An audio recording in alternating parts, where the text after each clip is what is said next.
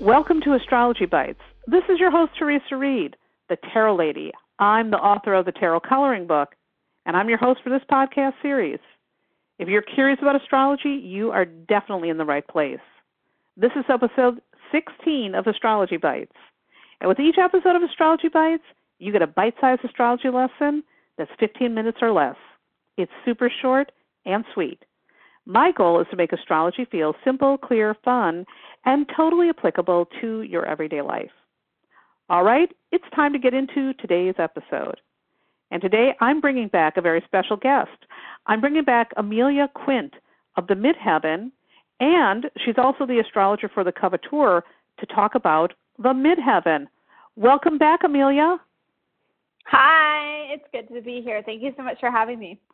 I am just delighted to have you here with me again. I really appreciated you sharing information about the ascendant in last week's episode. So we're moving on to another part of the chart. We're going to talk today about the Midheaven. Can you explain what the Midheaven is in an astrology chart and why it's important? Sure. So quick review. The astrology chart, if you're here, you probably know, looks like a circle divided into 12 different parts. And those 12 parts are called the astrological houses. The Midheaven is another name for the 10th house. So the 10th house is located at the very, very top of the chart. The ancients called it the medium celi, like literally in the midst of the heavens is what that means. So in your life, the Midheaven shows up as, I hesitate to say highest purpose, but it really is your reputation and the legacy that you're here to leave on the world. So very big, important point. I love that. I always look at the 4th house as where you're coming from, and the 10th house is where you're going. I love that so much. That's beautiful.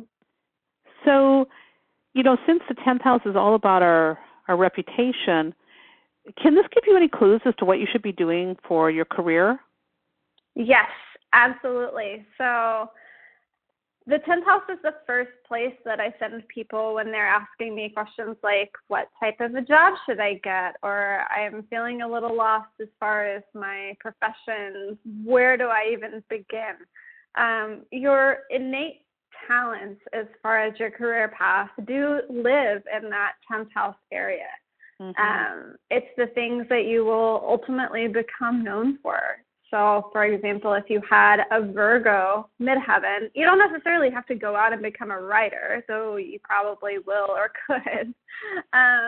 It's more that you bring a Virgo vibe to your profession and the things that you do at the office. So that would be somebody who has a really great editor's eye, who can see a whole story and know exactly what needs to go and what needs to stay to make it cohesive. It's somebody who really gets the details and somebody who is really there to help. Virgo is a sign of service and devotion. So if you're not helping in your job, you don't feel useful, then that Virgo Midheaven person would not feel as satisfied.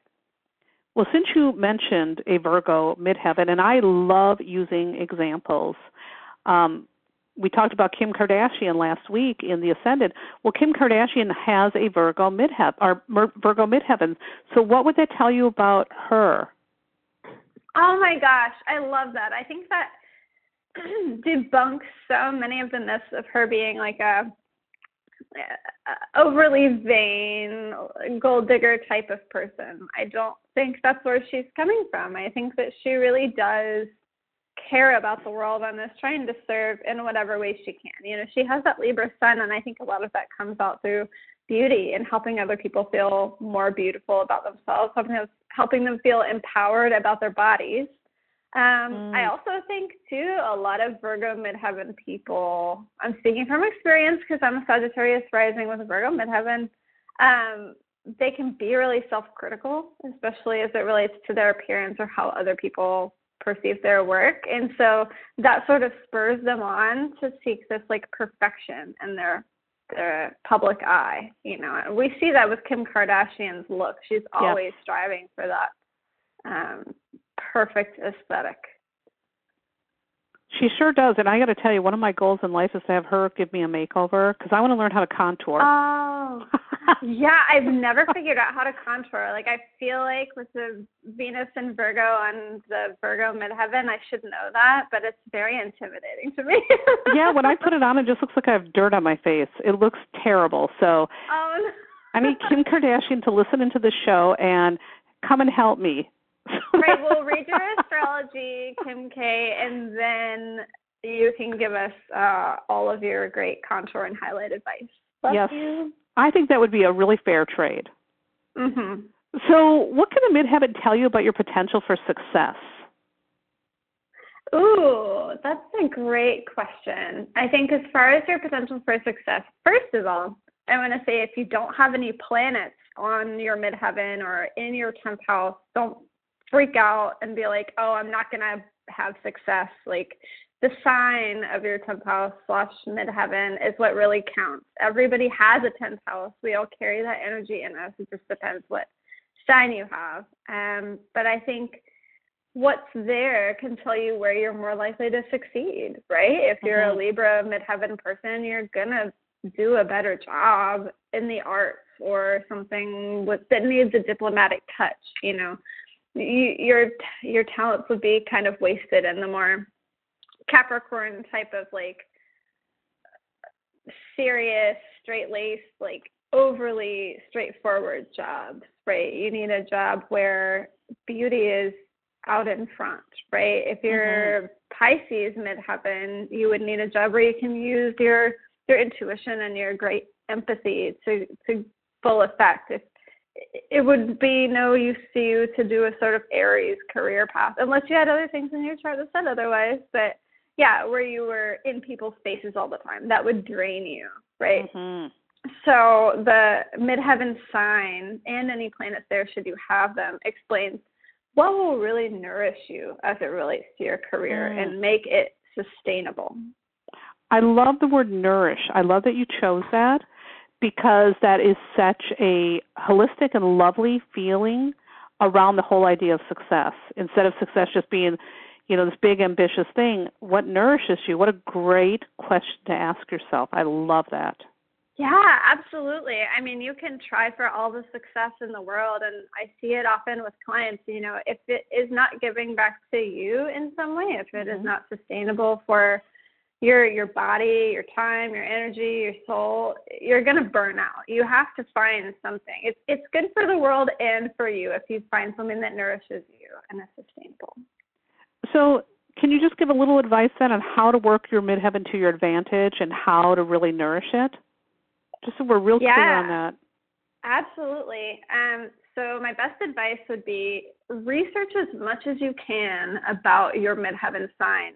Obviously, I can't go into all of them in detail here, but know what jobs and professions are associated with your midheaven sign. And even if you don't go into those, try to figure out the thread that goes through all of them and see how you might be able to apply that to your own job, right? So let's say you're a Cancer midheaven. Cancer midheaven is one I get lots of questions about because Cancer is associated with mothering and caretaking. And, you know, some people, they have that and they're like, well, I don't want to be a teacher or I don't want to be a nurse. Like, what does this mean for me? I don't want to literally be in a caretaking profession. And some people that have that end up going into hospitality, right? Like service industry type jobs, which are a little more hard edged than those other things. But ultimately, at the end of the day, you are still caring for people's needs, right? Making them feel welcome, making them feel loved, right? So that is how you work your midheaven to your advantage. Know the specific things associated with your midheaven signs, so specific jobs, but also the general approach, right? Are you going to be taking care of people, or are you going to be getting out there on your own and striking out like an Aries midheaven type person and really fighting for your goals, right? That makes all the difference. That is such wonderful advice, and I think that could really help people. Actually, my son is a Cancer midheaven, and he teaches. That's part of what he does for his career. He's a musician, but he's also a teacher. So that makes sense, and his students love him. Oh, that's so wonderful. Yeah. Is he Libra rising? He's a Libra rising.